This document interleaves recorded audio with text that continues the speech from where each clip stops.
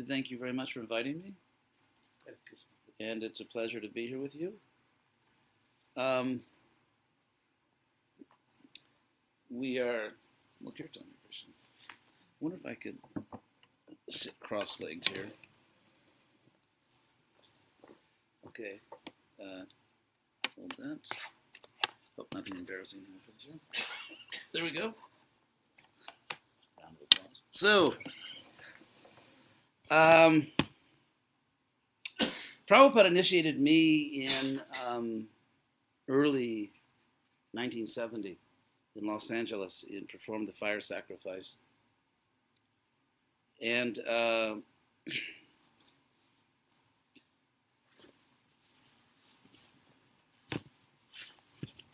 then soon after that, he called for me. He heard that I was doing certain things in Berkeley, in the Berkeley Temple. He called and said he wanted to see me. And because I was preaching in a particular way. Perhaps the first disciple of Prabhupada sort of followed his way of preaching, quoting Sanskrit slokas, and so Prabhupada was very pleased, and he sent word that I should come down and see him. So Prabhupada had the amazing ability to, well, first of all, his first amazing ability was that he was a pure devotee. So Prabhupada could, of course, see everyone as a spirit soul. What was it like to sit in front of Prabhupada? It felt like you were being, that someone was actually seeing right past all the layers of false ego and seeing directly seeing you as you really are. And so in Prabhupada's presence, we could begin to see ourselves. In the Bhagavad Gita, chapter 4, text 34, that famous verse, where Krishna says, Tad vidhi, know that, or learn that. This is the imperative form of the verb vid, to know, from which we get the word Veda, knowledge. And of course, from the Sanskrit root vid, or wit, we have English words like wit, which means intelligence, or the German wissen, which means to know, or the word video, or the Latin vedere, to see. Vision also comes from the same root. So if you read Bhagavad Gita, you find that Krishna often talks about knowing in terms of seeing. It's not just academic knowledge. If I can bite the hand that feeds me here. It's not just academic knowledge, but it's actually seeing. Krishna, therefore, for example, Krishna says, Tad vidhi, know that, or learn that. Tad vidhi pranipatena. By submission. The word pranipata, the Sanskrit words are very interesting. We should learn the truth by submission. Pra in Sanskrit means forth or forward, and ni is down, and pata is falling. So literally falling forward and down. So the word actually describes the action of offering obeisances. So Krishna says, Tadvidhi pranipatena pariprashnena. Pari in Sanskrit, of course, we have in English as pari, like perimeter. The Greek peri, which means the same thing, around. Peri means around, the perimeter. Even meter. Even meter, is, of course, is from Sanskrit because you have the Sanskrit matra, which is English metric. So perimeter, perimeter is just Sanskrit parimatra. So the prefix pari in Sanskrit, which means around, is used in this often in the sense of completely. In other words, all around. Just like they say someone's an all-around athlete, it means a complete athlete. So in prashna is question. So pariprashna means thoroughly questioning. Not frivolous questions, not like using the guru just kind of to satisfy all of your sort of idle curiosity. But asking significant questions you must have answered to advance in Krishna consciousness or to clear one's doubts away. And actually doubting at a certain stage is a sign of intelligence. In the Bhagavatam, in the third canto, in the Sankhya Yoga teaching of Kapila Muni to his mother Devahuti, the first symptom of intelligence, buddhi, the first symptom of intelligence is samshaya, doubt. For example, if we never doubted material life, none of us would be here. But of course, just as there is rational faith and blind faith, there's also blind doubt. There's rational doubt and there's blind doubt. So in terms of one's reasonable doubts, one should remove them by presenting necessary questions to the guru. And that's called pariprashna. So tadvidhi pranipatena pariprashnena sevaya, and by service. In other words, you get what you pay for. So one should not simply bother the guru with all one's questions and everything and not offer service. There should be, and of course it's not a business. Being a guru is not a business, at least not for a real guru. But the idea is that of reciprocation, even God reciprocates. Reciprocation is natural. It's actually the basic principle that makes the universe go round, literally. Krishna says in Bhagavad Gita, Jejata mam prapadyante, as people surrender to me or approach me, tang satai vajamiham, precisely in that way, to that extent, vajamiham, I accept them, I reciprocate with them. So Krishna himself, you want to come in? We can move a little closer. Everyone come a little forward. So Krishna himself follows this principle of reciprocation. Also, Krishna, another very significant discussion of reciprocation is found in chapter 3 of Bhagavad Gita, where Krishna explains that the demigods, Krishna's servants, are providing natural resources to us. And Krishna says, Yo bhunte apradayabhyo. No, yapradayabhyo yo bhunte stena eva saha.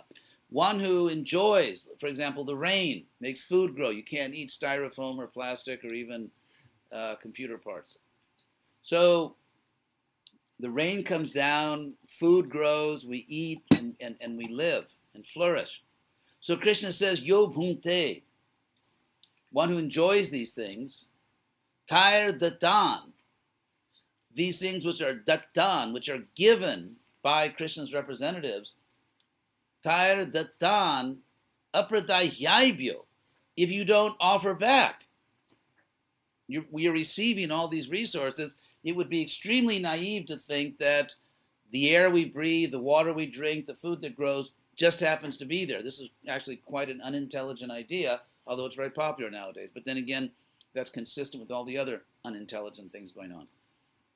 So Krishna says, Tair datan apradayabhyo, one who does not offer back, yo bhunte, and enjoys it, stena eva, is nothing but a thief. So Krishna calls this cycle of reciprocation, anad bhavanti bhutani parjanya, and so on. The rain falls, the grains grow, human beings or creatures flourish. Krishna calls this a pravartitam chakram. Even pravarti, which is a very interesting word. If any of you know Sanskrit, pravartitam is obviously the neuter singular, passive, causative past participle of pravrit. So now that's all clear. You won't lose sleep over that. So what that literally means, is that a wheel, a chakra. Chakra can mean a wheel, it can also mean a cycle, anything that turns in that shape.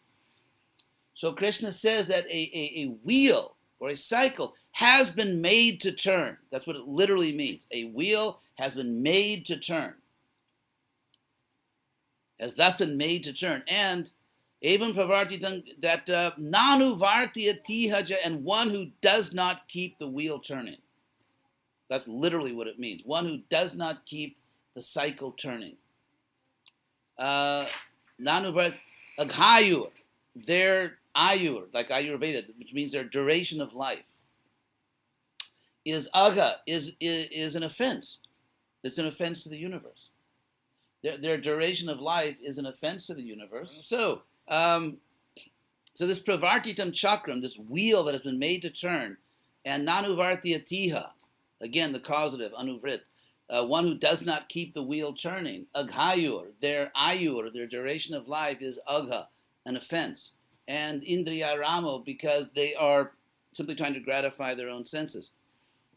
So, so that's another example of reciprocity being at the center of how the universe works. I mean, if you think about justice, what is the essence of justice? Is that everybody gets what they deserve, whether it's reward or punishment. I think if you study the philosophy of justice, the Western philosophical tradition, or frankly the Bhagavad Gita, you'll find that the essence of justice is that people get what they actually deserve and don't get what they don't deserve. So think about relationships between men and women, between friendship, any kind of relationship. There has to be reciprocity.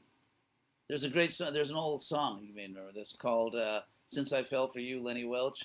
If you just give love and never get love, you'd better let love depart. Anyway, it's a great old song from the '60s. So, in a relationship, if someone is, if you're giving more than you're getting, obviously, if it's your child, that's the nature of raising children.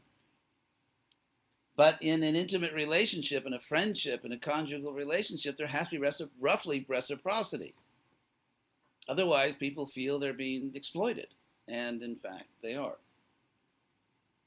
So whether it's in terms of romantic relationships, friendship, whether it's how Krishna says he deals with souls, whether it's what you call the cosmic economy that Krishna describes in Bhagavad Gita, how necessary goods are provided to living beings, and the role of sacrifice in this sort of cosmic cycle, cosmic economy.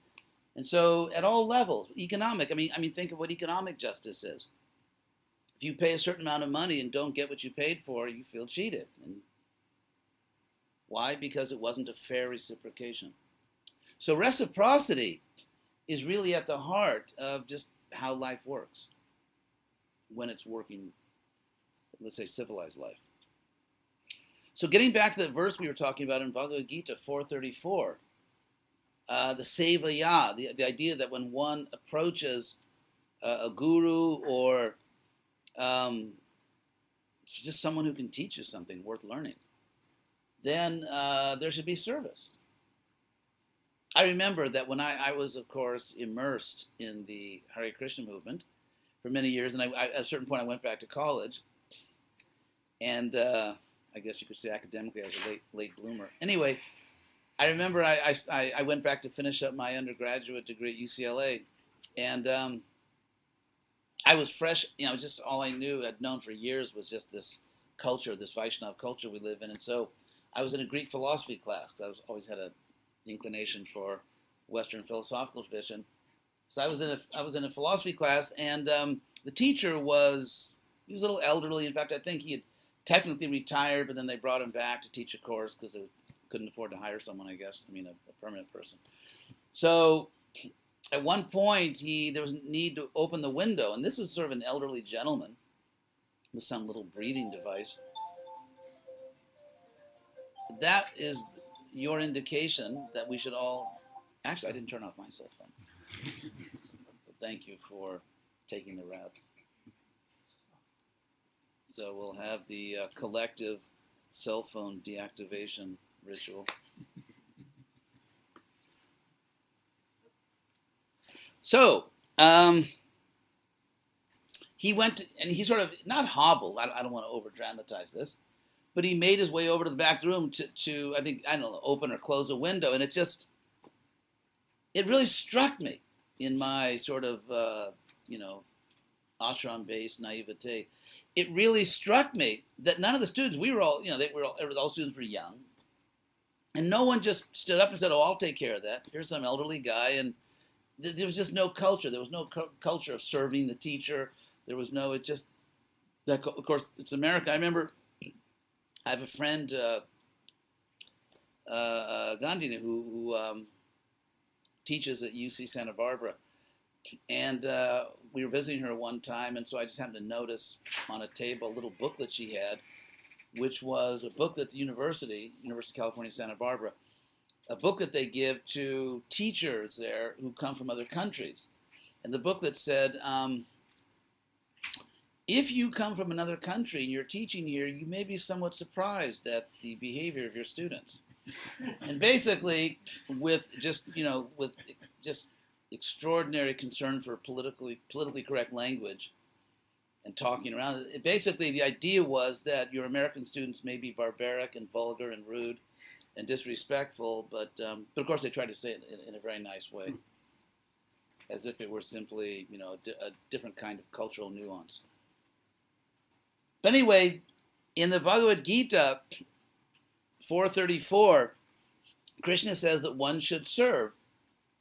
And then Krishna says, Upadekshanti te jnanam jnaninas tattvadarshina. It's actually in the plural, that they will instruct you, they will teach you. Upadekshanti, this is just the simple plural verb from Upadesha. If you know Upadeshamrita, this is the verb, Upadekshanti, they will instruct, they will teach you. Upadekshanti te jnanam, they will teach you knowledge, those who have knowledge.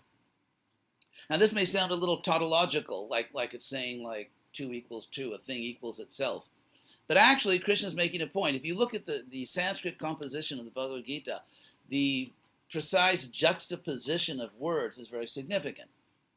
So Krishna says, Upadekshanti te jnanam jnaninas, which means, trying to put it in English to sort of keep the same effect. Those who have knowledge, knowledge will teach. Those who have knowledge, knowledge will teach. It's sort of tautological, but it's still a good point, because a lot of times people try to teach things and it's clear they don't really understand what they're talking about. So Krishna says that they will teach knowledge. Those who have knowledge, knowledge will teach. Upadekshanti te jnanam jnaninas. And then Krishna further clarifies or that those who have knowledge are tattvadarshina, seers of the truth. Seers of the truth. And again, throughout the Bhagavad Gita, you have this recurring language where to know is to see. To really know things, you see them. You actually see it. It's not just memorizing something. And so, when Krishna says those seers of the truth, tattvadarshina, the specific word he uses for truth is significant, because there are various words in Sanskrit for truth. For example, if you just mean something which is true and not false, that you'd use a different word. The word would be satyam. It's just like in India, satyameva jayate, truth alone conquers, which is sort of the motto of India, isn't it? Satyameva jayate. So that's satyam, something which is true and not false, a truth. And then there's another, of course, old Sanskrit word for truth, which is rita, or urta, to do the correct vowel R, which basically hardly anyone on earth does. But anyway, urtam, or ritam, like for example, Arjuna says to Krishna at a very dramatic moment of the Bhagavad Gita, Sarvam etad ritam manye. I consider all this to be true, Janmang vadasi Keshava, that which you are telling me, Keshava. So this is when Arjuna really opens up and says, everything you're telling me, I consider to be true. So that's the word ritam, which can be truth in the sense of a cosmic principle or some true principle of the universe. But the word tattva, when Krishna taught, and since there's going to be initiation today, this is what Krishna is actually saying in that famous Gita verse 4:34, describing how one approaches enlightened people or learned people who know the truth. And so the word for tattva that Krishna uses, back up. The word for truth Krishna uses is tattva. Now, I'll explain what the word tattva means. Tat, if you just add an H as English, that. It's the demonstrative pronoun that. Somehow picked up an H in English. So that. Now, a demonstrative pronoun, you could say by definition, grammatically functions to indicate something which can actually be demonstrated. Otherwise, you wouldn't call it a demonstrative pronoun. So in sort of shorthand, like in Sanskrit philosophical jargon, you could say. Tat comes to mean a real thing, because you can't demonstrate something which isn't real. And so it's used in that way, kind of in this very terse form. For example, in the well-known expression Om Tat Sat.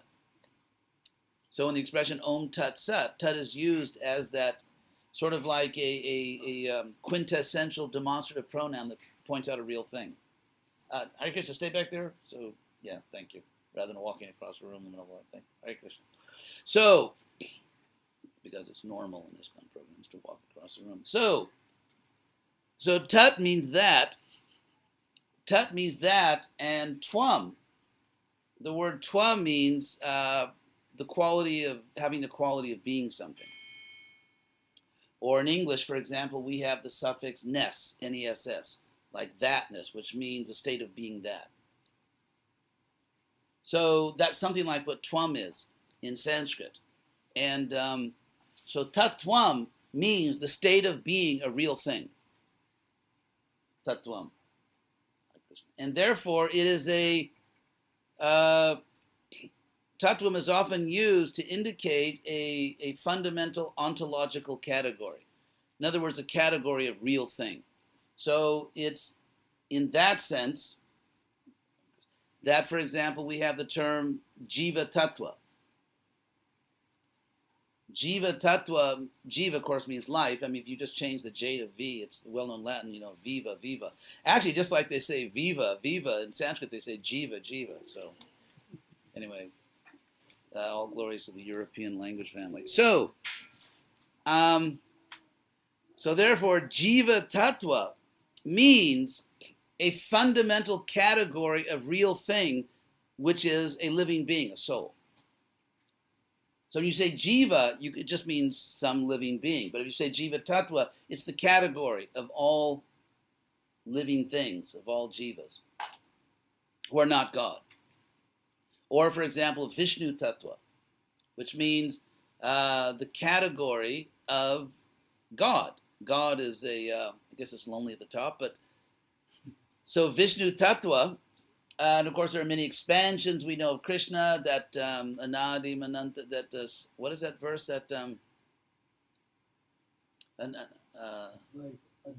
Achyutam Anadi Mananta Rupam. That God is one, literally Advaitam, non-dual. God is one, and Achyutam, infallible, and yet Advaitam Achyutam Anadi, beginningless, but Ananta Rupam, with infinite forms, literally endless forms. End, with endless forms. So Vishnu Tattva indicates not merely this or that form of God, such as Krishna or Rama and so on, but the category, that ontological category of God. So, and then of course Prakriti Tattva. Prakriti Tattva is another fundamental category, which is physical nature, what we call material nature. So these are often called the Tattva Trayas, or the triad, the three fundamental categories of real things. And, with the principle of parsimony, in other words, that whether it's in physics or philosophy, the simplest explanation is the most elegant if it actually explains. I mean, if you can explain, say in physics, if you can explain something with one equation, that's much better than, let's say, 79 equations, which just explain the same thing. So that's called the Occam's razor, the principle of parsimony. So really, everything can be explained. If you look at the philosophy of Bhagavad Gita, one can explain everything in the universe through three ontological categories.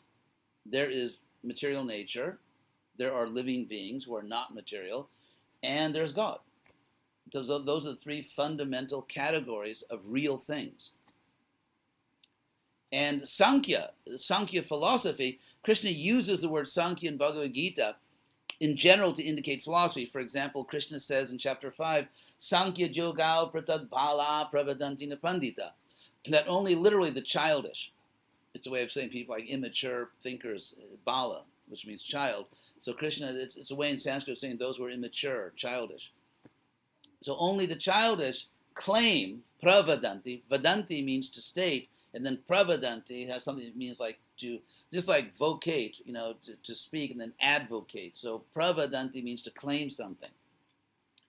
So Krishna says that only the childish claim or advocate that Sankhya and Yoga are different, philosophy and practice.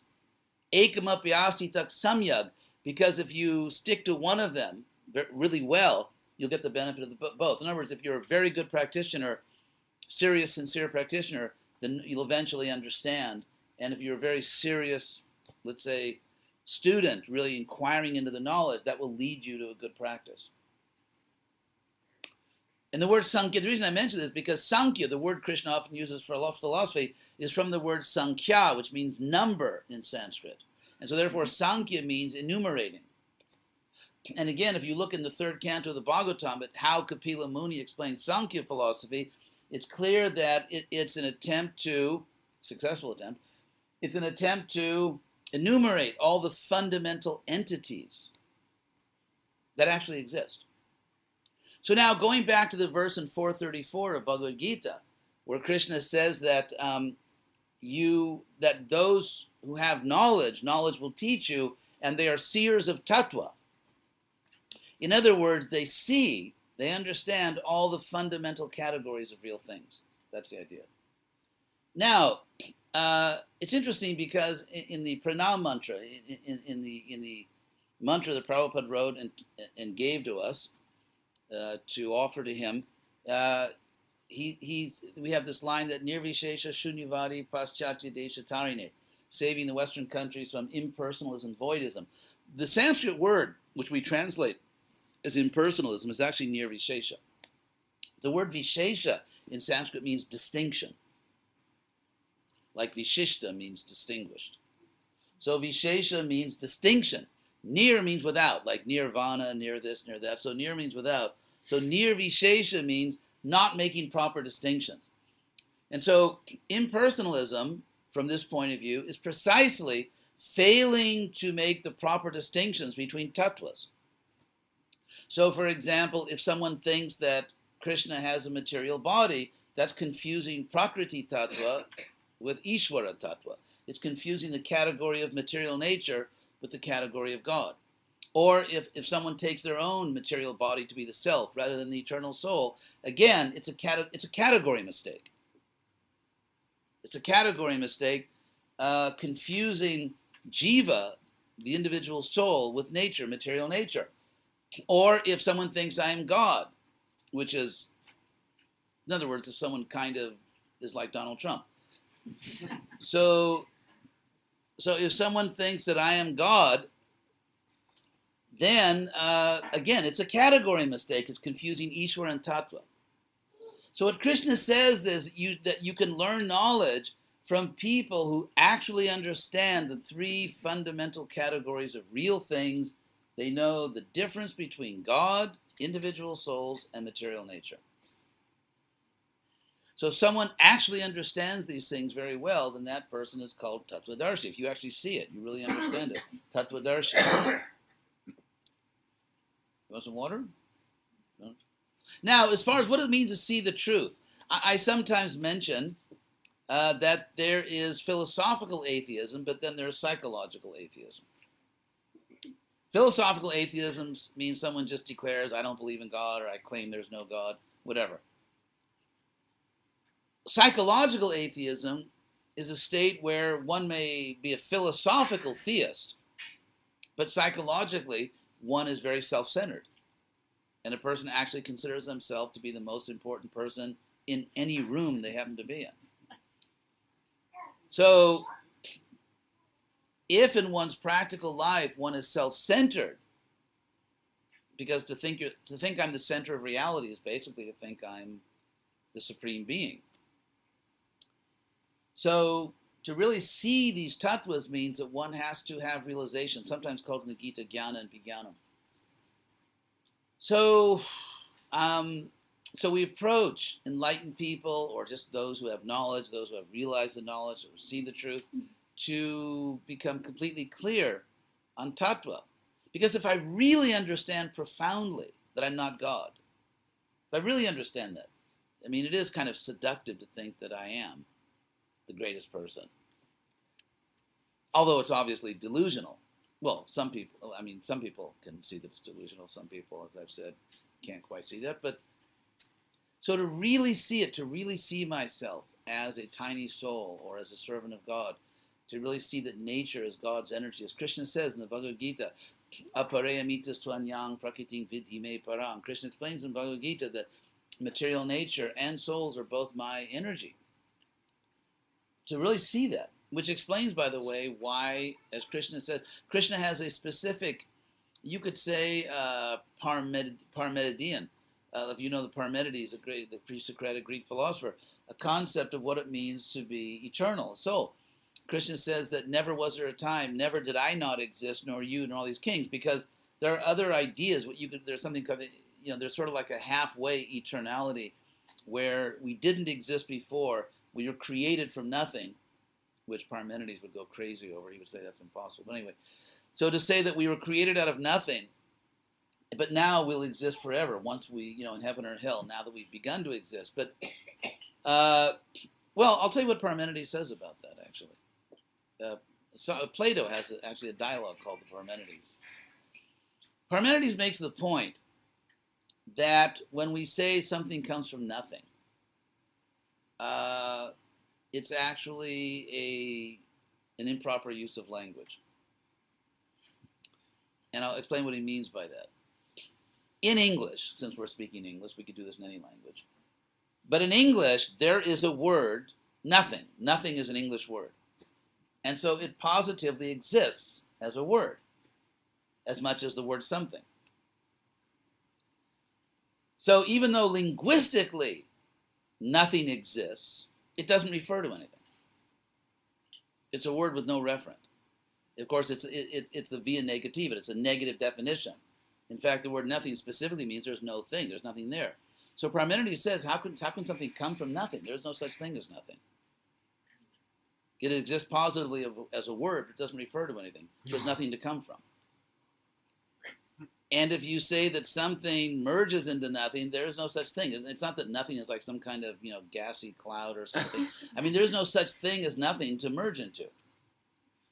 So therefore, Parmenides says, agreeing with Krishna in the Gita, that if something exists, it has always existed.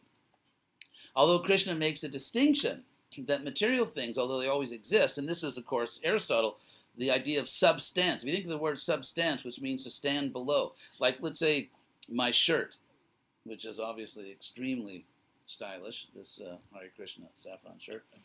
So, although now, I thought I'd put on my best stuff to come here.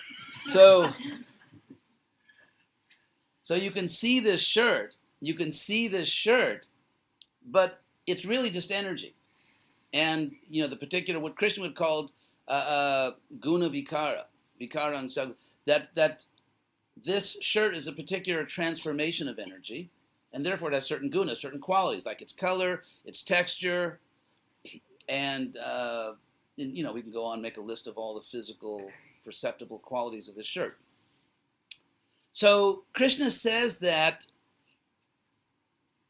a particular vikara, a particular transformation, like this shirt, is obviously temporary.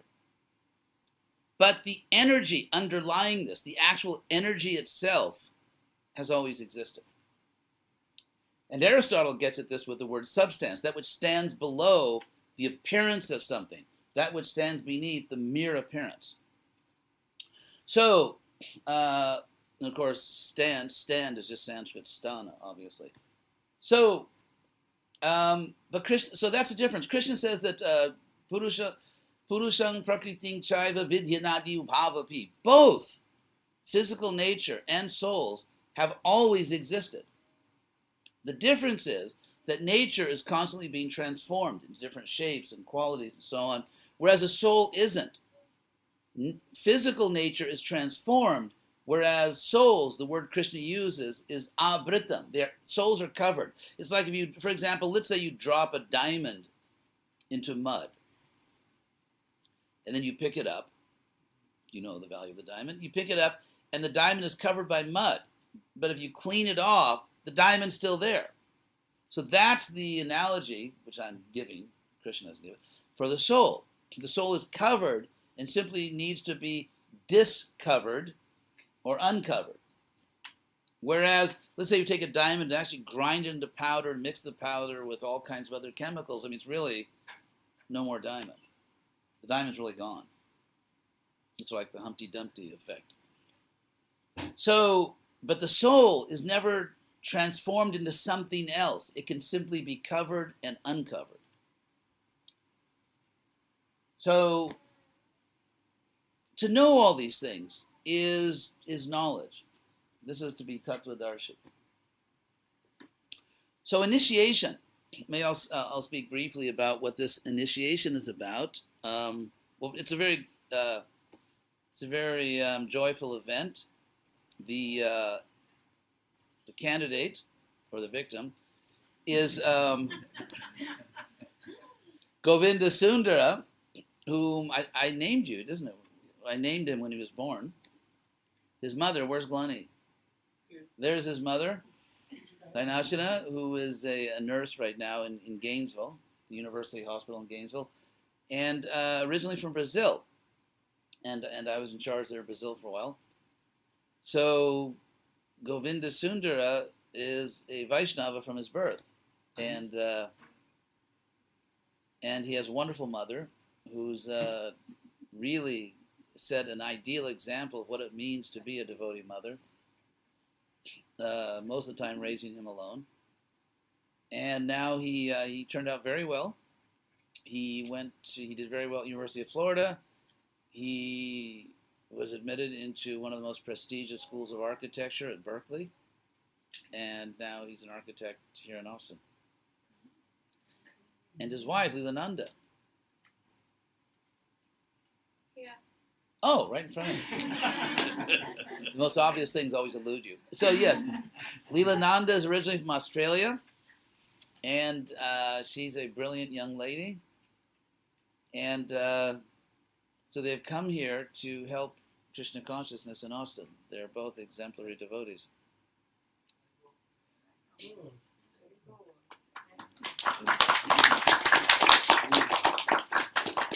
There's Advaita Acharya back there, the leader of ISKCON San Antonio. My old friend. So, I had the good fortune of spending a lot of time with Prabhupada. And in retrospect, everyone who approached Prabhupada received extraordinary blessings. But I think in a sense, if I look back on my life, I can see what Krishna was doing. You all know the stories of Prabhupada began the Hare Krishna movement in New York, 26 Second Avenue, and I did not meet Prabhupada there. I was from California. I still am I guess for the rest of my life I will be from California. But I was born in Los Angeles, and I joined the Hare Krishna movement in 1969. Obviously at an extremely young age, unnaturally young age, but I'm just joking. So what's interesting is that the movement in New York, those wonderful stories we read about in all the Prabhupada biographies like Lilamrita, but the real, how should I put it, sort of like, I don't want to use pejoratives like aggressive, overbearing, but the real enthusiastic outreach programs, the Sankirtan movement of Lord Chaitanya really caught fire on the West Coast. I mean, that's just the history. You can read about it. Although I had to be fair here, perhaps the central figure in Prabhupada's service was Tamal Krishna Goswami, who, of course, was from New York. So, but of course, half people from California are from New York anyway. So, but in California, because there was a certain spirit, even if you look at the counterculture, the hippie movements and the revolutionary movements, if you sort of compare the East and West Coast, I mean, I'm going to start to sound very chauvinistic here. But anyway, there was a certain spirit in California, and that's really where the Sankirtan movement, the distribution of books, the enthusiastic public chanting really took off in Vishnu Jana and Madhudvis and other great Sankirtan leaders. So when I joined in 1969, 3 years after Prabhupada incorporated ISKCON, I joined a movement which really had that spirit. It wasn't Swamiji in New York, and it was really that spirit. And so, as I say, I took it in with my mother's milk. I mean, so from the very beginning of my tenure in the Hare Krishna movement, I joined a movement which was sort of electrified by the spirit of trying to save the world, which of course we were already trying to do that in the civil rights movement, the anti-Vietnam movement, all that. I was in Berkeley. We were already trying to transform the world, and we just made that little adjustment that, you do it through Krishna consciousness. So I mean, I mention this because from the very beginning, my relationship with Prabhupada, especially in 1972 when I took sannyas, which was remarkable since physiologically I took sannyas, the renounced order, a few years before my brain even matured. I mean, I had a full human brain because I was a 23-year-old male. So I took sannyas, and but so from the very beginning when I took sannyas, that Prabhupada he encouraged us so strongly to go out and make a difference, to go out and change the world, and that was Prabhupada. I remember one time we were sitting in Prabhupada's garden in Los Angeles in the evening. Of course, I was from Los Angeles, and in fact,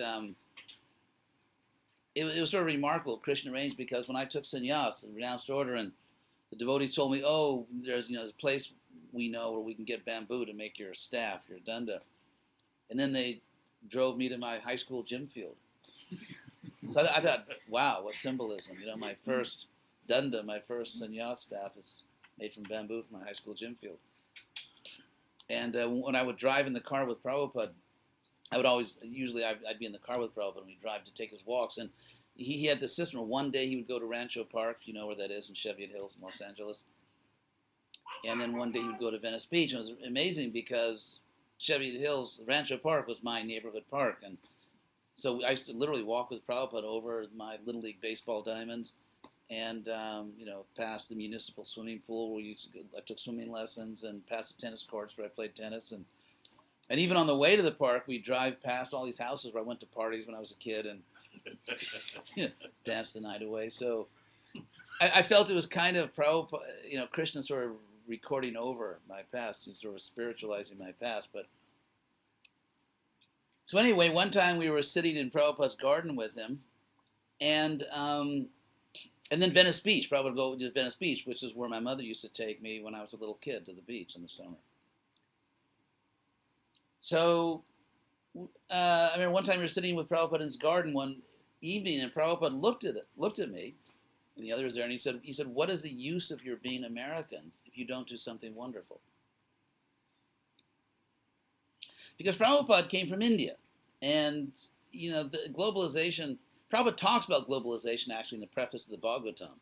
He explicitly talks about it, so he saw it coming. But coming from India, and coming from a poor part of India, actually, America was a wonder. And Prabhupada used to say that. He used to say that he had this clever little thing. He would say that, he said, in America there's so many amazing things, so many wonderful things. He said, but without God, without Krishna, they're just zeros. So, but if you put the one of God, the one of Krishna before these zeros, it becomes a large number. Now, I think sometimes devotees forget their grammar school math.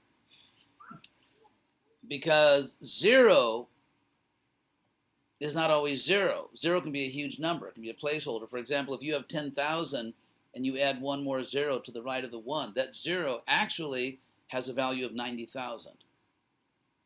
The next zero is 900,000. The next zero is 9 million, and so on. So when Prabhupada said these are zeros without Krishna, but they become a big number with Krishna, it means there is great intrinsic value in this country.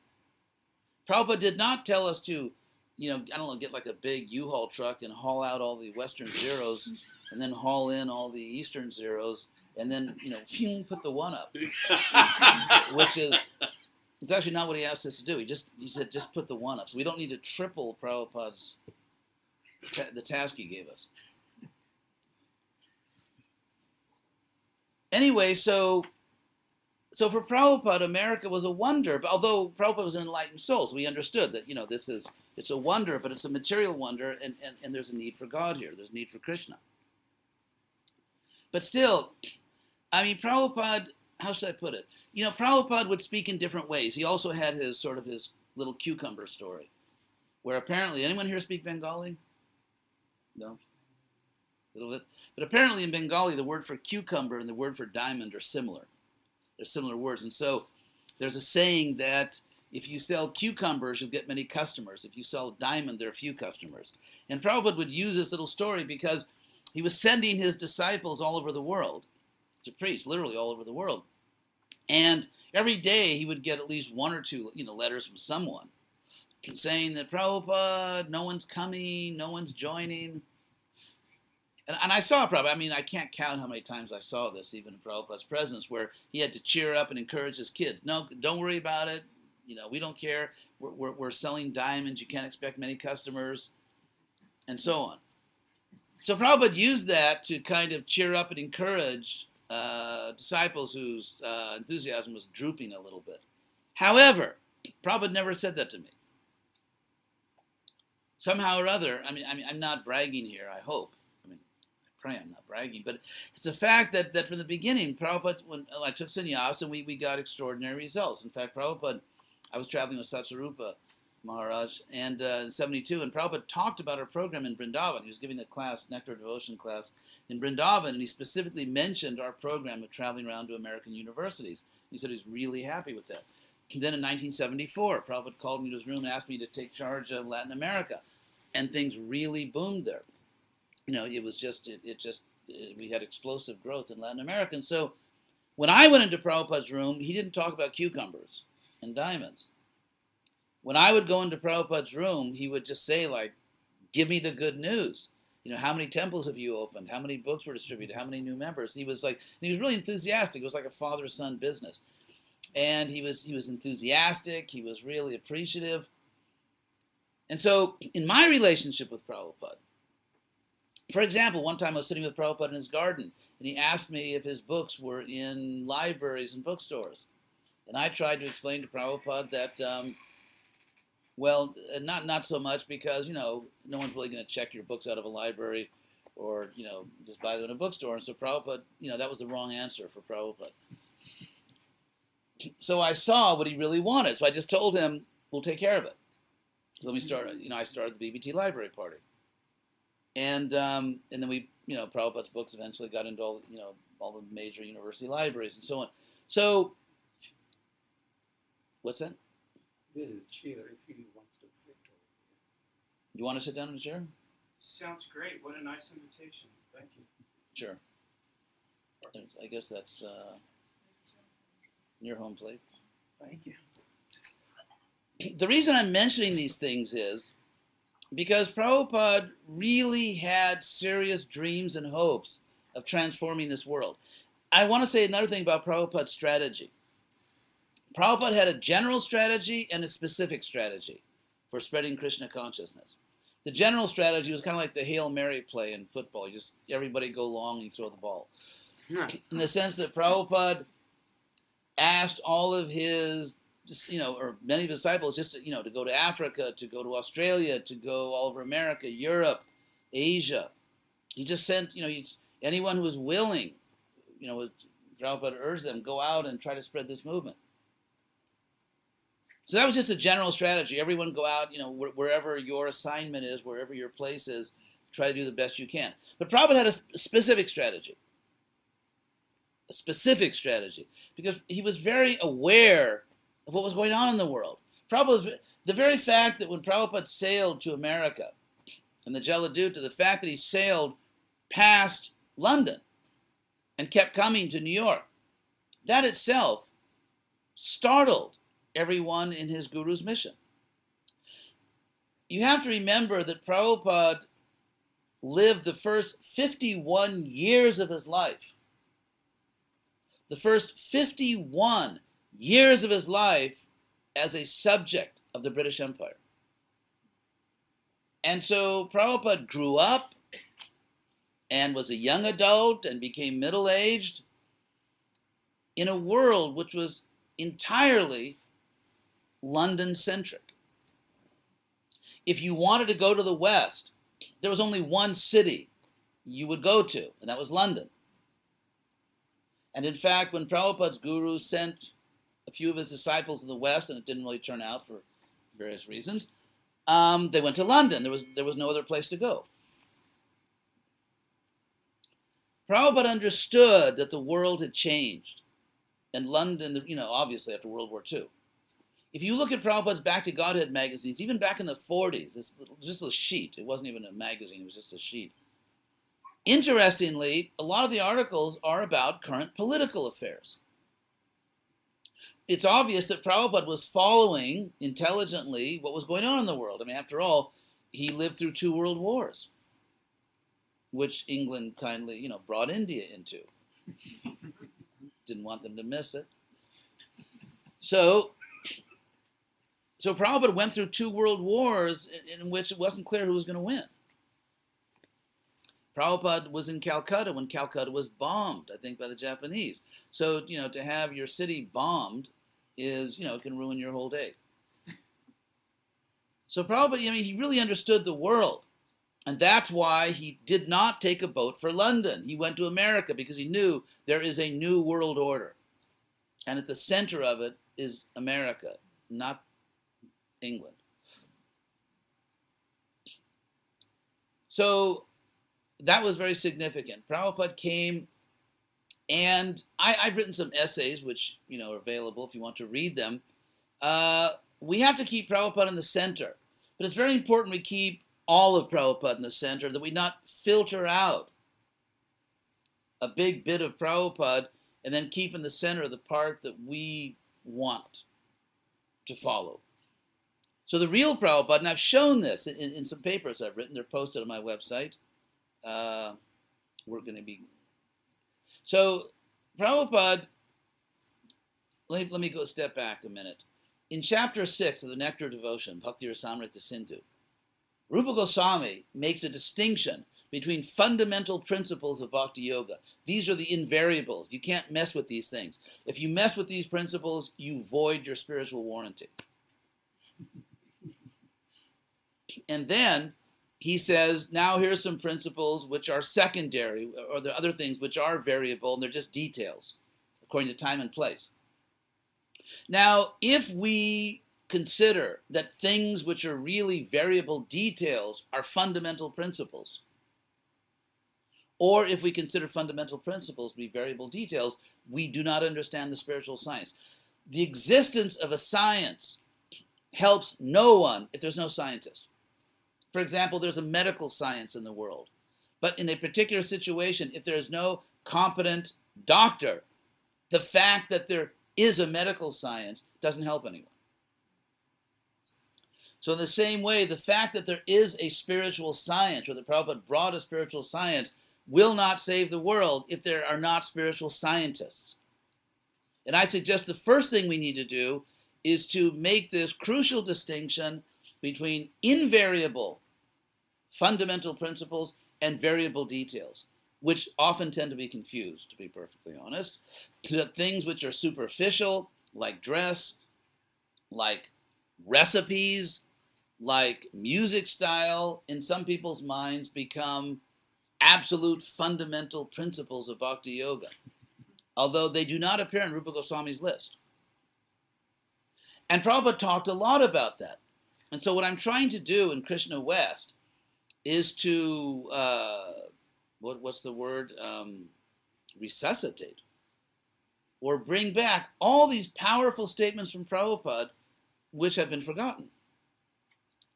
Where Prabhupada actually gives us the flexibility and the agility we need to fit into the Western world and actually have an impact. Now, a great example of fitting into the Western world is the Hindu community. Because, as we know, they've been extraordinarily successful.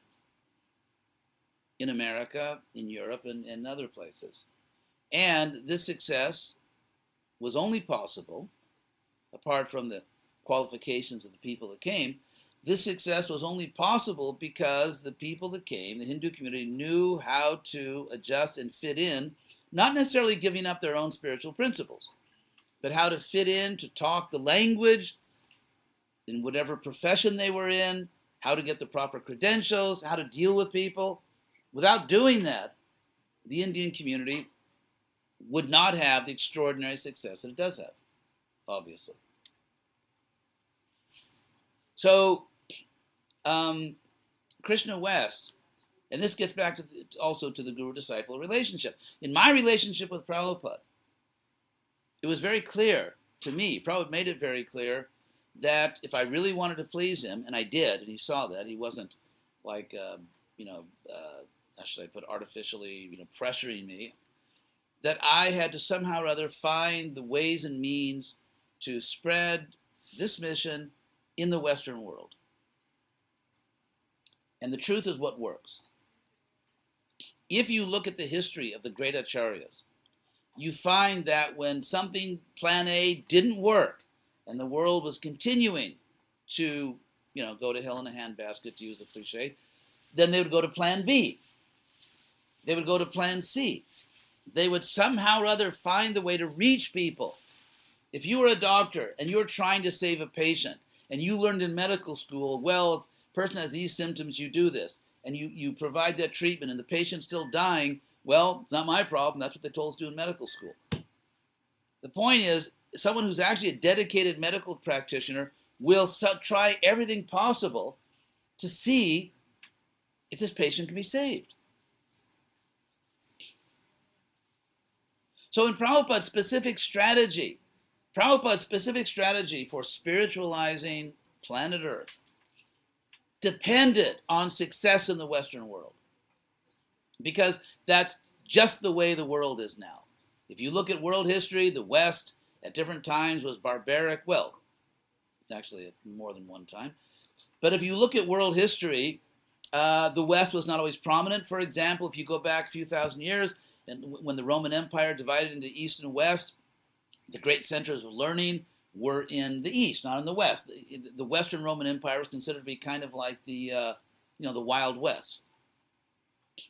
If you look at, say, the Renaissance, because we're so centered in Western culture, we forget or we don't know that the Renaissance, which brought us into the modern world, began in the Islamic world. If you go back 1,000 years, the roles were exactly reversed. The terrorists, kind of the wild terrorists, were the Western Europeans. And the more urbane, more cosmopolitan, more liberal societies, the centers of learning were in the Islamic Empire. And then, for various historical reasons we won't go into nowadays, it flipped.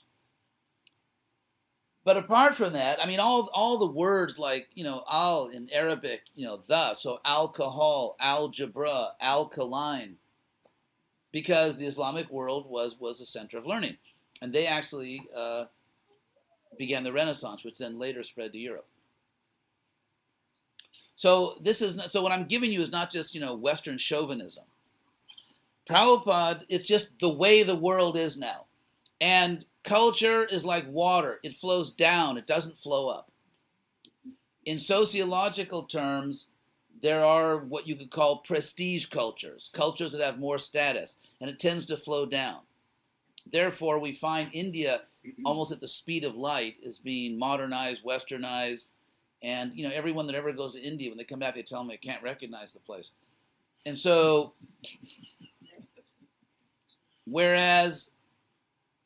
so at the present time, the Western world is the prestige culture. For example, if you go back to the time of Jesus, the prestige language was not English, it was Greek. That's why the New Testament was written in Greek, because that was the English of the time. And so Prabhupada knew that. So the chances of us Indianizing the Western world are very slim. And I'm being generous there. I don't mean to say, I'm not talking about spiritual principles. I'm not talking about Krishna. I'm not talking about the process of bhakti yoga. I'm talking about superficial things. We're not talking about the essence.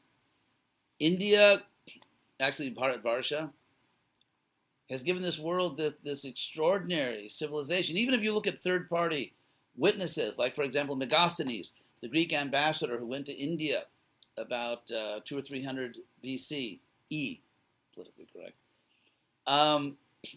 He describes this amazing, he says that India is the only place he knows of in the world where there's no slavery.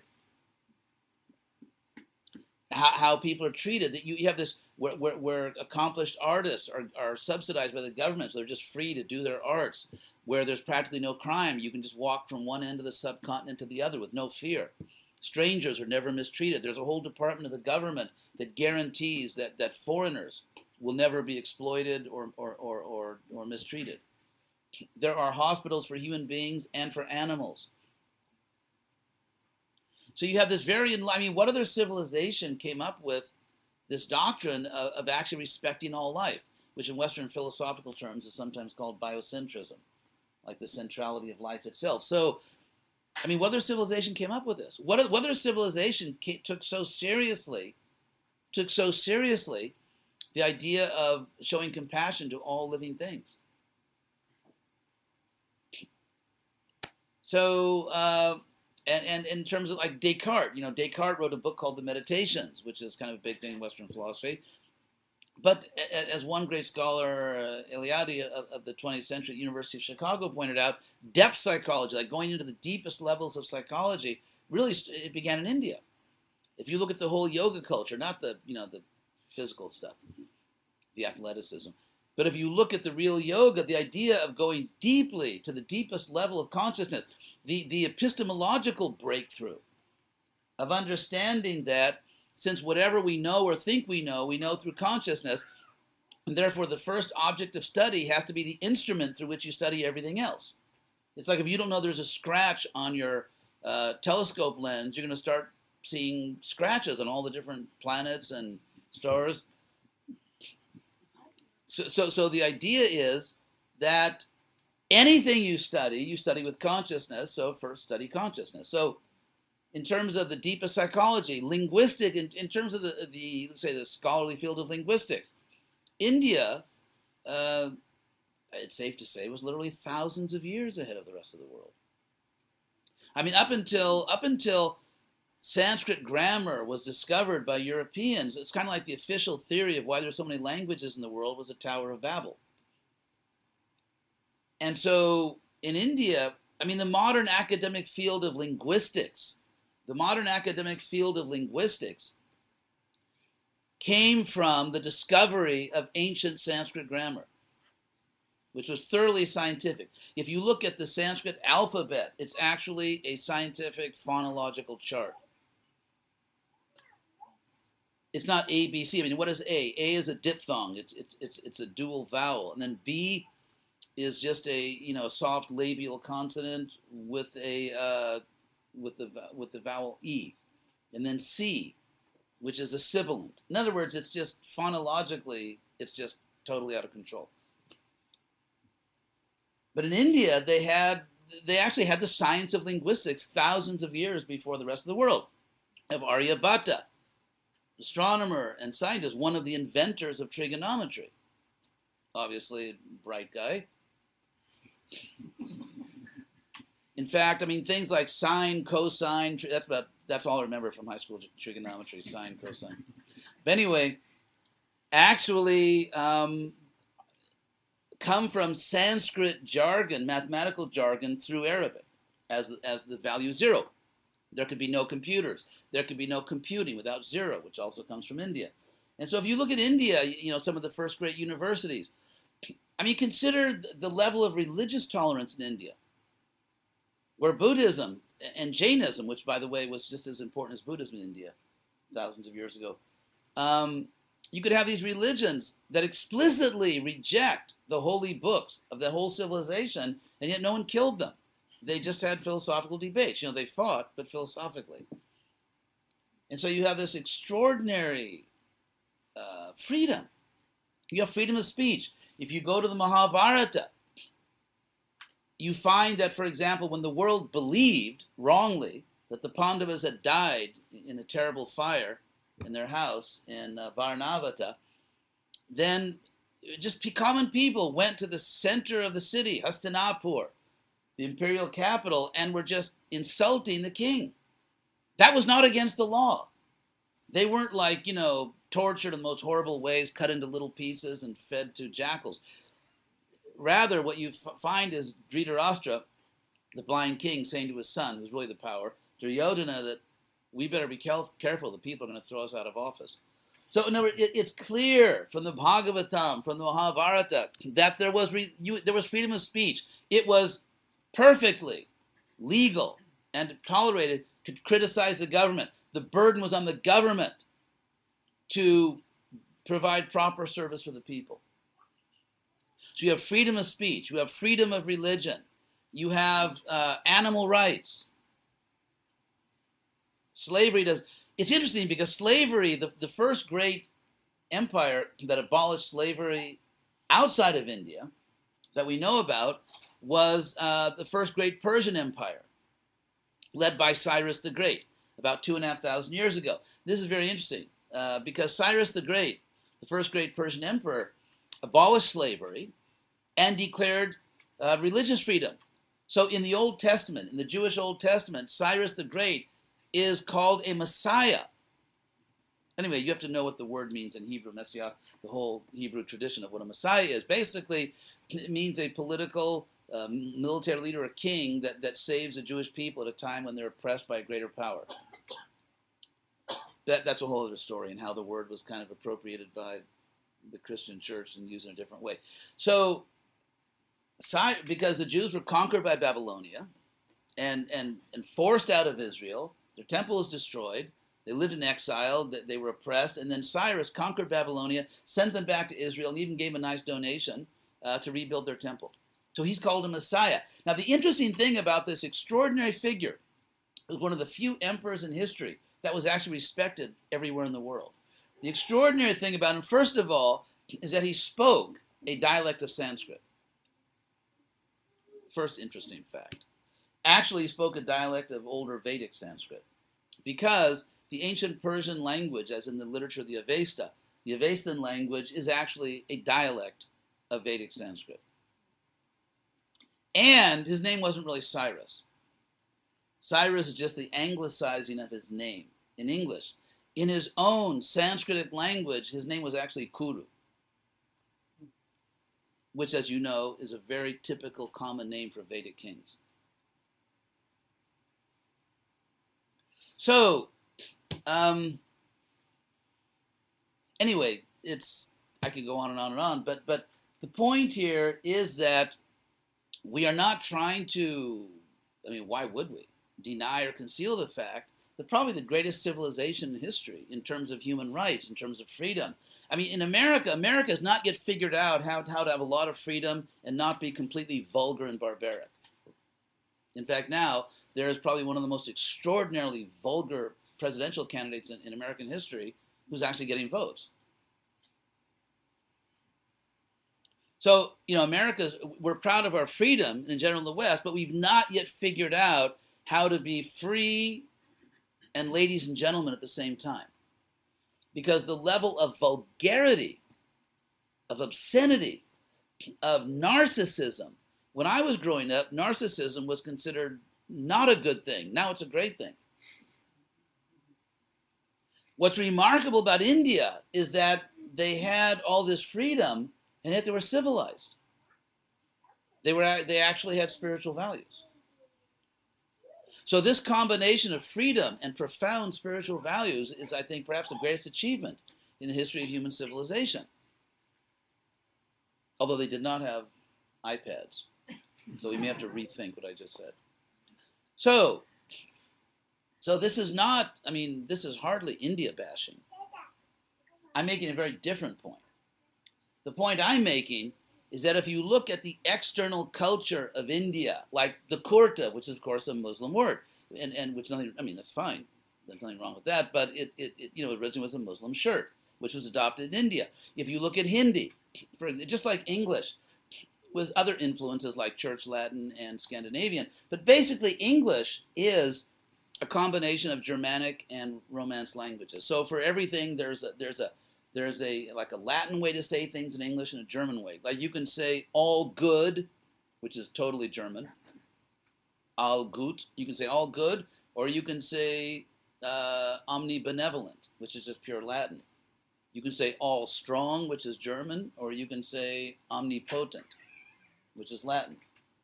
You can say mansion, like maison in French, or you can say house, which is German.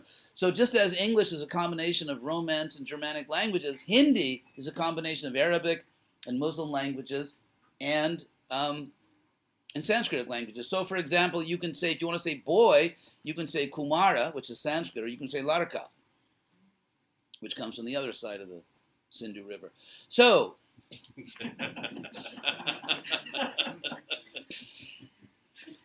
so if you look at India's languages, if you look at the dress, if you look at the cuisine, I mean, if people say, well, Krishna only likes, certain preparations from India, then it's very interesting that Krishna has a real preference for Turkish food.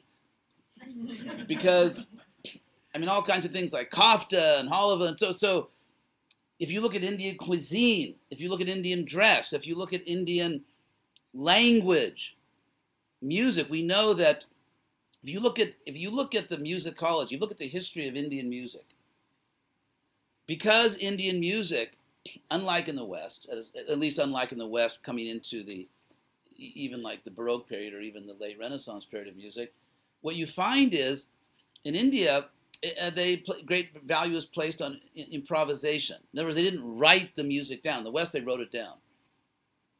And so it was an emphasis on improvisation.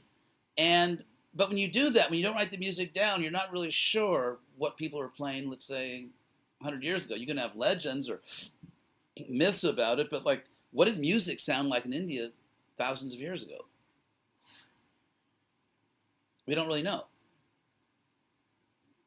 So, and we know that since the Mughal Empire, and even earlier the Delhi Sultanate, that the Muslim leaders of North India very much preferred and favored Muslim musicians. And that's why the Indian classical music basically became dominated by Muslim musicians, because they were given preference.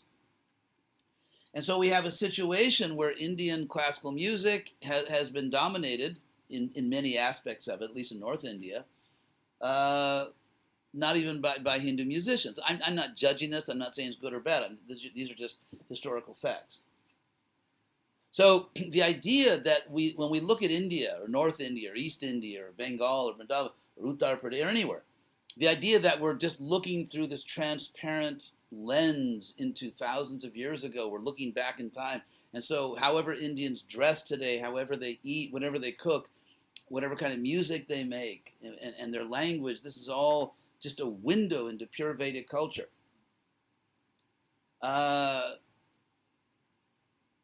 It's a nice dream, but I think it has very little to do with history. I think it has very little to do with known history, and it has very little to do with Shastra. If you actually read Vaidika Shastra, Vedic Shastras, they don't really talk about this. In fact, if you read the Bhagavatam, there seems to be almost no concern whatsoever with dress style, recipes, music style. There are certain descriptive, but there's descriptive and normative. Descriptive is just that's what's going on, whereas normative is the way it should be. And so to take every descriptive statement in the scripture as normative is actually irrational. First of all, because take, for example, the culture we see described in Mahabharata. So basically, I mean, for those who are interested in Indian history and culture and Hinduism, the world of Mahabharata. Let me push this back a little bit just, before I get all cramped here. If we look at the culture of the Mahabharata, which is like quintessentially the image of what Vedic culture was, but Krishna himself in the Bhagavad Gita At the beginning of chapter 4 says that Evam Parampara Praptamimang Raja Sayobidu Sakali Neha Mahata Yoganashta. The actual spiritual science, the actual spiritual culture has been lost. The actual spiritual culture has been lost. Further, we know from Shastra that when Krishna comes to this world, he adopts the culture he finds there. So, for example, if you look at how Krishna dressed 5,000 years ago, how did Krishna dress? And just what were his customs, and just in terms of observable behavior. And then if you look at Lord Chaitanya 500 years ago, it's a very different culture. The intellectual issues are completely different. The spiritual issues are different. The cultural issues are different. It's a different world. It's a very different world. And Lord Chaitanya, what does he do? He adopts. He takes sannyas from Mayavad Sampradaya. He actually adopts to the world as it is when he comes down. So therefore, what I suggest is, and I'm going to end at this point, and then I'm just going to say one thing, and then the initiation, is that Krishna does give in Bhagavad Gita a cultural criteria for, like, how should you eat? How should you dress? What should our external... Krishna gives a criterion in the Gita, but it's not ethnic.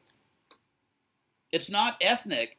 It's actually rational. Krishna says you should do everything in sattva guna, in the mode of goodness.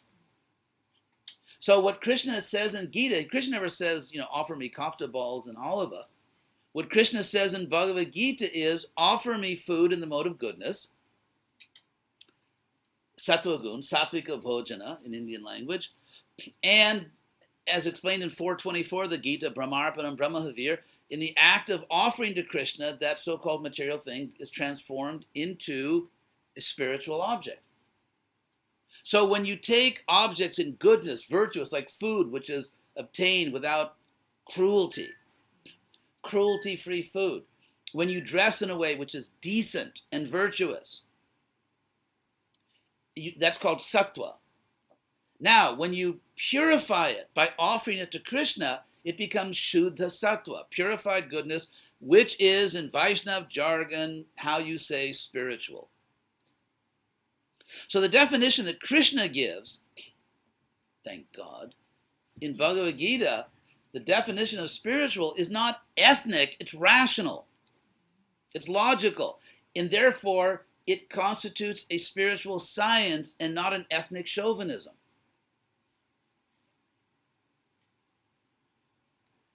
And that's actually what we're supposed to be teaching. That's why the Hindus are so fabulously successful in the Western world. Because they're smart and because they knew how to adapt. So what Krishna is actually teaching is spiritual science. A spiritual science. So if I wear Western clothes that are sattvika, in other words, they're decent and clean and all that, and someone wears Indian clothes that are decent and clean and all that, sattva equals sattva. How can you say this sattva is better than that sattva? It's just like, it starts to get really silly. And so in terms of our music, in terms of our food, in terms of our dress, all these things, they should be sattvika, they should be virtuous, they should be decent, and we should offer them to Krishna. That is the spiritual science. And when we really start presenting that spiritual science in the Western world, we may actually get somewhere. We may actually become an important movement. We may even become relevant in the Western world if we give people a true spiritual science and allow them to practice that spiritual science in their own culture. That's what Krishna West is about. And so, like us on Facebook. I'm just kidding. I'm personally not on Facebook.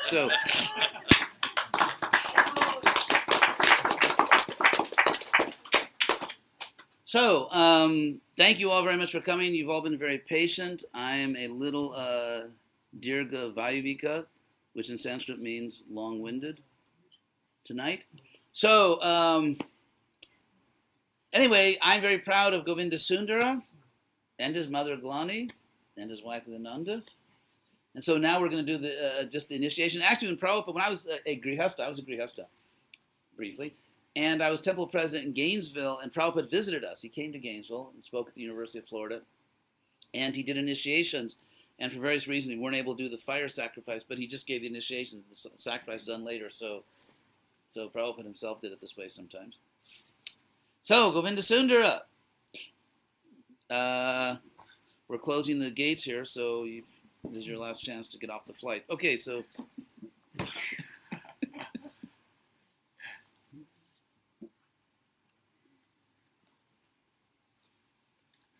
you brought them.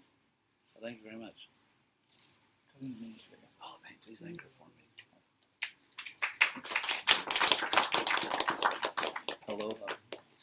So what are the 4 principles that you promised? By the way, the word devotee obviously comes from the Latin devoto, and voto in Latin means vow. Like you vote for someone, you vow yourself to someone, or a votary. And so devoto in Latin literally means one who lives according to a vow. And so now Govinda Sundara is taking this diksha, this initiation vow. Oh. Yes.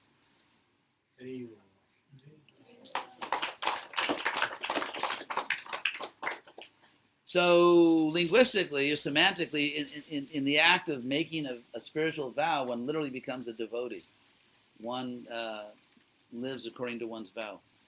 In Sanskrit, this is a common way that good people are praised in the Bhagavatam or Mahabharata. They're called Dridha Vrata, those who keep their vows, or firm in their vows. Wow, Gardenia. I'm going to steal that one up first. So now the vow. So what are the 4 principles you promised to follow? The don'ts. No meat eating, no intoxication, no gambling, no illicit sex. And positively? Chanting 16 rounds of the Hare Krishna Maha Mantra daily. Very good. So, now the name. So Govinda Sundara will be Sri Govinda. Oh, the beads. Where are the beads? I have to give you the beads. There you go. Sri Govinda. Hare Krishna.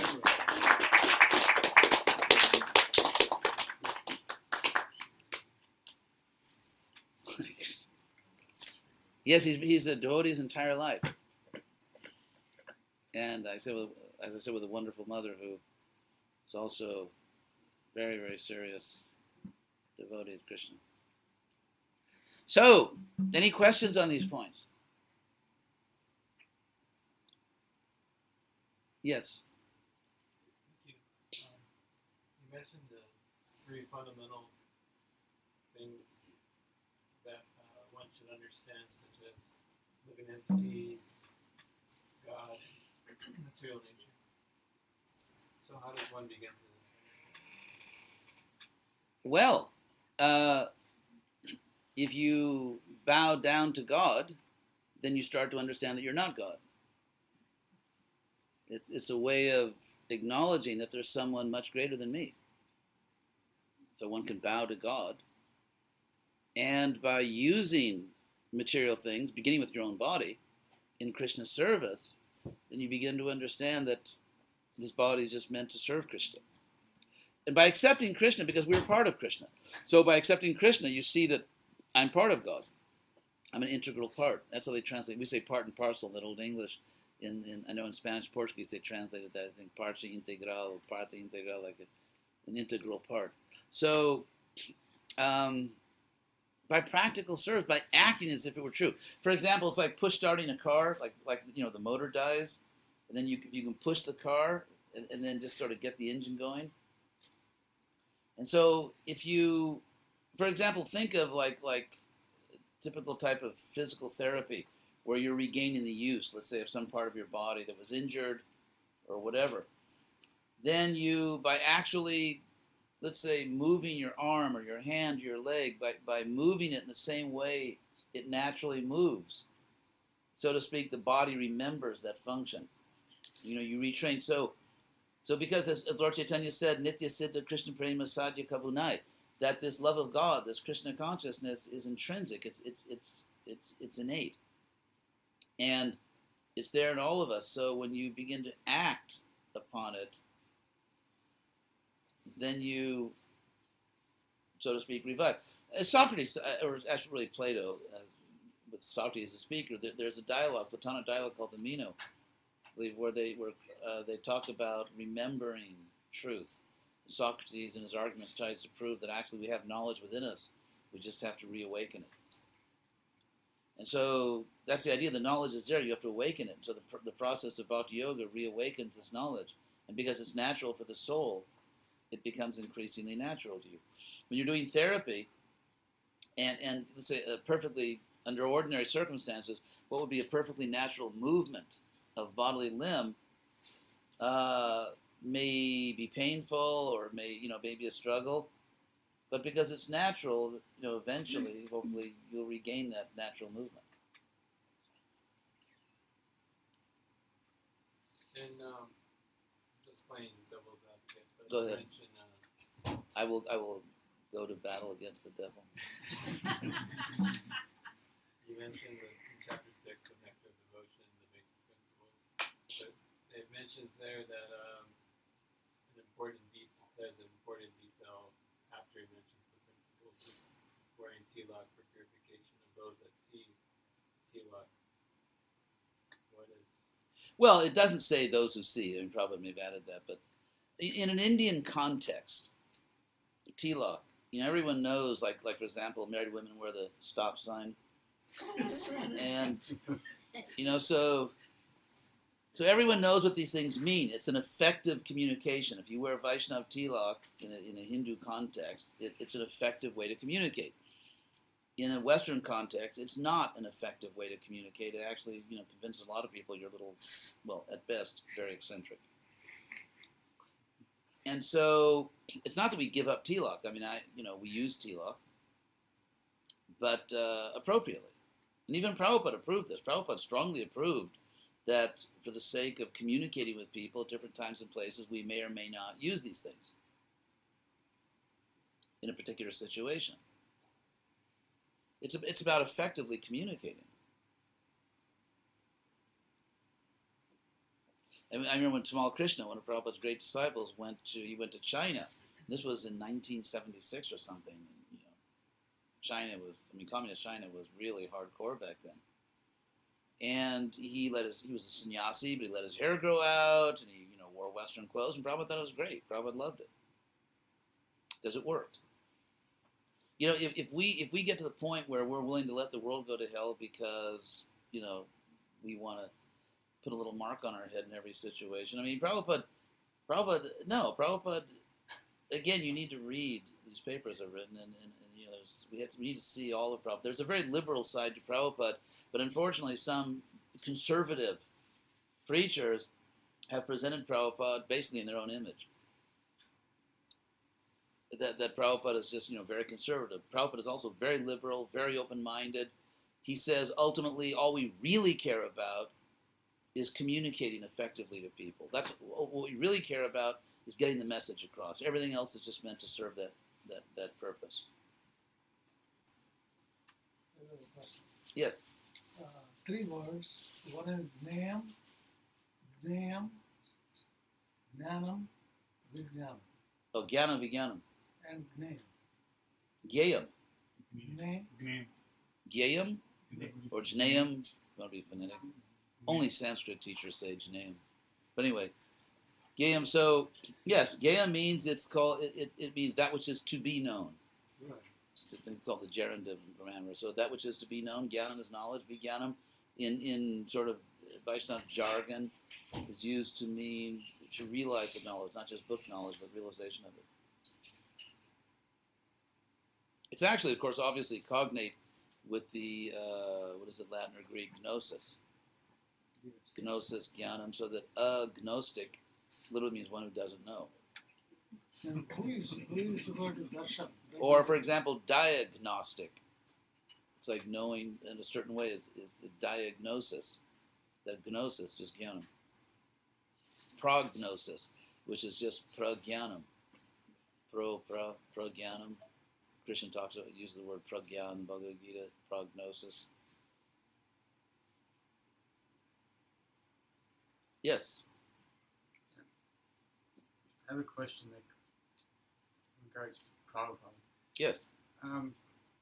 You yourself personally knew him, but younger people like me only know Prabhupada through memories of others, And through his own teachings, and that his own words. Yeah. especially they're all recorded and stuff like that. But I'm just concerned, how will like devotees, future generations, be able to understand Prabhupada? Even Yes. people who know The him point I personally. make is that I think, in one sense, future generations will understand him better than we do. I mean, for example, if you, let's say, you go to some high mountains, like I've had this experience so many times with the Rocky Mountains, where if you're driving through the Rocky Mountains, it's actually kind of a disappointment. At least the road, the interstate that goes from, from say Utah to Denver, because the road is so high up, the interstate is so high that it's almost like driving through hills, like high hills. So, but then, let's say you get to the Denver side, just to give one example. And then if you drive, let's say, 20 miles east of Denver, and then stop and look back, that's when you really get overwhelmed by the majesty of the Rocky Mountains. So sometimes you can't see the forest for the trees. In a sense, future generations will have better perspective on Prabhupada than we do. If it were the case that really knowing Prabhupada depends on like physical contact with him or, actually having known him, then it would logically follow that every succeeding generation gets farther and farther away from Prabhupada, which would necessarily mean that the fate of the Hare Krishna movement is just, annihilation. And that's certainly not what Prabhupada thought would happen. So Prabhupada used to say, Prabhupada once wrote a letter, I read it, where he said, you are not really seeing the Guru. You're not seeing the actual form of the Guru. You're seeing the external thing. So I think that future generations in some ways will understand Prabhupada more. Because of their willingness and greater capacity to look back. Perspective, and also because ultimately what Krishna says in the Gita, Shraddhavan labhate jnanam, that one who has faith gets knowledge. And the word for faith there, which is not really the English word faith, because there's a word astikyam in Sanskrit from the word asti, he or it or he, she or it is asti. We have the same thing in German ist. It's the same word asti, ist, English is, and so on. So from the word asti, he or she exists or it exists. You have astikyam, which means believing that something exists. So there's a kind of faith which just means believing God exists. That's not what the word shraddha means. The word shraddha, which is often used to mean faith in Sanskrit, means really putting your heart into something. Really placing your trust and your heart in something. So, What's that word? Pardon me. Oh, shraddha. Dha means to place, actually. Cognate with the English dum, D-O-M, like kingdom, freedom, that D-O-M is actually cognate with the Sanskrit da. But that was a linguistic distraction. So, the point is that Prabhupada is a spiritual master. And therefore, the reality of Krishna, the reality of Prabhupada is beyond time and space in a very important sense. Obviously, Prabhupada appeared within material time and space and adjusted to the material time and space he was in and did things in this world. But ultimately, the spiritual truth of Prabhupada Krishna is not a material truth. And so anyone in any generation, just like Krishna appeared so long ago, but if we really are sincere in our bhakti, then we're with Krishna, like right now. So it's time and space cannot separate us from Krishna or Prabhupada. Swamiji, Yes. and Gita, Bhagavad Gita also has said that control your indris. Control your indris, 10 indris. Oh, Indriyas. Yeah, indris. Yeah, senses. And saints also say like that. Yes. For saints like you and other saints who are in this atmosphere, it's easy. But what do you suggest for the ordinary people to control that? Okay, few points on this. Number one, even a world teacher, Jagat Guru, in the Upadeshamrita, Rupa Goswami says That first verse, Vacho Vegam, Manasa Krodha Vegam, Jiva Vegam, Udaropasto Vegam, Etan Vegan, Jovishaheta Dhira, Sarvanga Pimang Prativing Sashishat. That one who can control these impulses or urges of, he says, Vacho Vegam, the urge, speaking, just babbling unnecessarily, or not controlling your tongue, your speech, saying things you shouldn't say.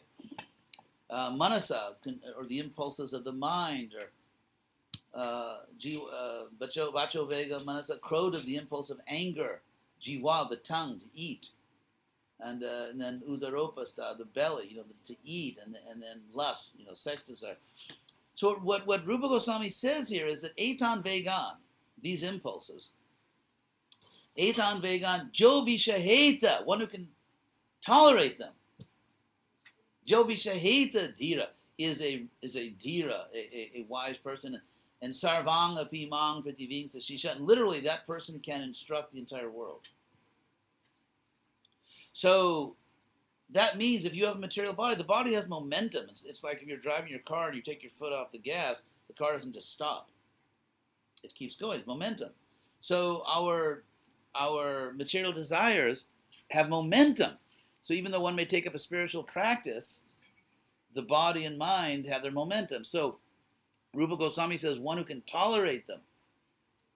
Now, as far as tolerating them, Krishna also says in Bhagavad Gita, in that famous verse, that Visaya vinivartante niraharasya dehinam, that among embodied beings, like us, souls and bodies, that the sense objects, all the stuff out there we want to enjoy, the sense objects, vinivartante, they go away, they recede. If niraharasya, for one who's fasting, nirahara, not eating. And we know, for example, if you look at monastic history, the history of monasticism, Christian, Buddhist, or other religions, or Hindu, what you find is that fasting is always sort of a big deal, because let's say you're a monk in some monastery and you're falling in love with some lady. So stop eating, because just like starve it, you just don't eat, and you become so weak, you just that's a lot, you can't think about it because you're just, so the idea of kind of like debilitating material desires by fasting is a common strategy in the history of, people who are trying to give up the world. Yes, but wait, didn't finish. I have to finish this. Now comes the punchline. So Krishna says, Visaya vinivartante niraharasi dehinam, but rasa varjam, the sense objects go away, but not the desire, the taste for it. Rasa varjam. The rasa, the taste. In other words, let's say I'm trying to, be celibate, and so I fast, so that the lust will diminish. All it takes is one good meal, and I'm back in action. Because that lust, that sex desire is still there.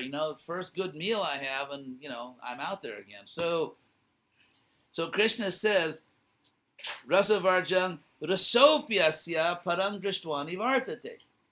But upon experiencing, literally upon seeing something greater, even the taste is lost. For example, I suppose when you were young, like everybody else, you had toys or games, and we were attached to our toys and games, and by degrees, you could say, we matured, we grew up, and you just stopped taking your toys out of the closet one day. I don't know if there's like some day that you memorialized or something, but when you grow, you outgrow. To grow is to outgrow. And so what Krishna says is that Krishna he's not teaching renunciation. He's teaching spiritual growth. And when you grow spiritually, you outgrow lesser things. So it's not about, obsessing over our sins. I mean, we have our human condition. We are in human bodies, and that's, you know what humans are like. So if you have a human body, you've got problems. Isn't it? However, the good news is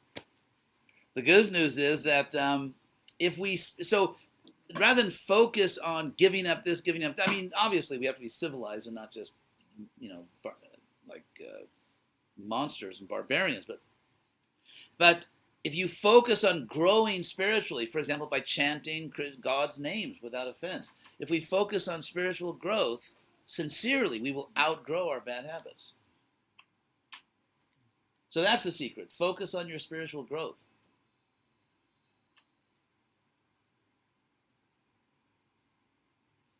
Deal? Okay. Deal. So anything else? Yes. Okay. Your class was extremely brilliant and extremely high level of respect you give your audience. And that's really part of the culture you're trying to bring to the people. And that's perfectly beautiful. And because I haven't done that so boldly or intelligently, a thought comes to my mind that maybe that might attract the super intelligentsia. But I'm not saying I'm asking this question to find out. I just don't know. But it's a thought that maybe for the masses, a different dose may be more appropriate. But I'm just wondering, how do you? I think how do in you feel general, about that? yeah. I mean, obviously, if I was speaking to, let's say, I'm referring to Yeah. not necessarily this class. I'm Yes. referring to your presentation of Krishna I- and getting people yeah, really to yeah. think, which is wonderful. That's Prabhupada placed great emphasis constantly on attracting intelligent people. It's simply it's a simple fact. It's sociology 1A that if the Hare Krishna movement attracts competent, intelligent, serious people, those competent, intelligent, serious people will find a way to engage everybody else. Whereas if you start out at the other end of the social pyramid, you stay there. And there you and that's the end of it. And that's why Prabhupada strategically always emphasized that this movement will only succeed if we can somehow or other attract, reasonable people. If we care about everyone, we want to help everyone. But there's a sequence, like you're building an engine. You got to put this part first, and then that part. And of course, if I happen to talk to someone, I'm sort of gregarious by nature. So when I'm taking my walks, I walk miles every day. I get into conversations with truck drivers and gardeners and university professors and everybody, and I just try to talk to them in a way that makes sense to them. So yes, we should certainly be appropriate. We should, whomever we meet, we should speak to them in a way that makes sense to them. Of course, we should do that. But at the same time, there are priorities. You're not getting any violent reactions. What's that? You're not getting any violent reactions. No, it's exactly the opposite. Wonderful. That's very good. Exactly the That's what opposite. result. I find the reaction's been just extraordinarily positive. It's the people like to be treated as adults, if they actually are adults. Yes, Maharaji, answering to his question also, yes, that's why we have got the Bhakti Viksha class. yes, In Austin, there are 3-4 Bhakti Viksha classes are going on. yes. And one of them is right over here. And many of them are, the devotees, they come over here and they learn about, They have got interest, enthusiasm to learn. Depend upon how we present Krishna to them. And Yes. we don't have to present. Krishna would present himself to them once they'll come to know Krishna. You have to just generate the love of God, love of Krishna. Yes, I should mention that to express my own appreciation for all the good work you're doing. And Sri Govinda now, former Govinda Sundara, Sri Govinda and Leelananda, they're now living here, and of course they're look forward to cooperate with you, and they are going to focus on that Western Yes. preaching. It's like a team, people play different, it's like in cricket, people have different positions. But it's all the same team. Any other question anybody have got? We are now in time. Remember that if you ask a question, you're delaying your own prasadam. So, Vamandev Prabhu. And everybody else's, actually. Let you go and everybody will follow. Actually, why don't we, what do we do now? What's the, Pray. Just pray. Prasad. oh, yes. And then while we're taking prasadam, if anyone has a question, you can always come up and Yes. ask. But one thing is, the prasad is the mercy of Krishna. See that whatever you take, don't throw away. Don't waste any prasad. Take as much as you can take by yourself. But don't try to please throw any prasad. It is the mercy of Krishna. Yes. So thank you all very much, Hare Krishna. Hari Bol. And thank all of you on Ustream. Prasade Hare Krishna.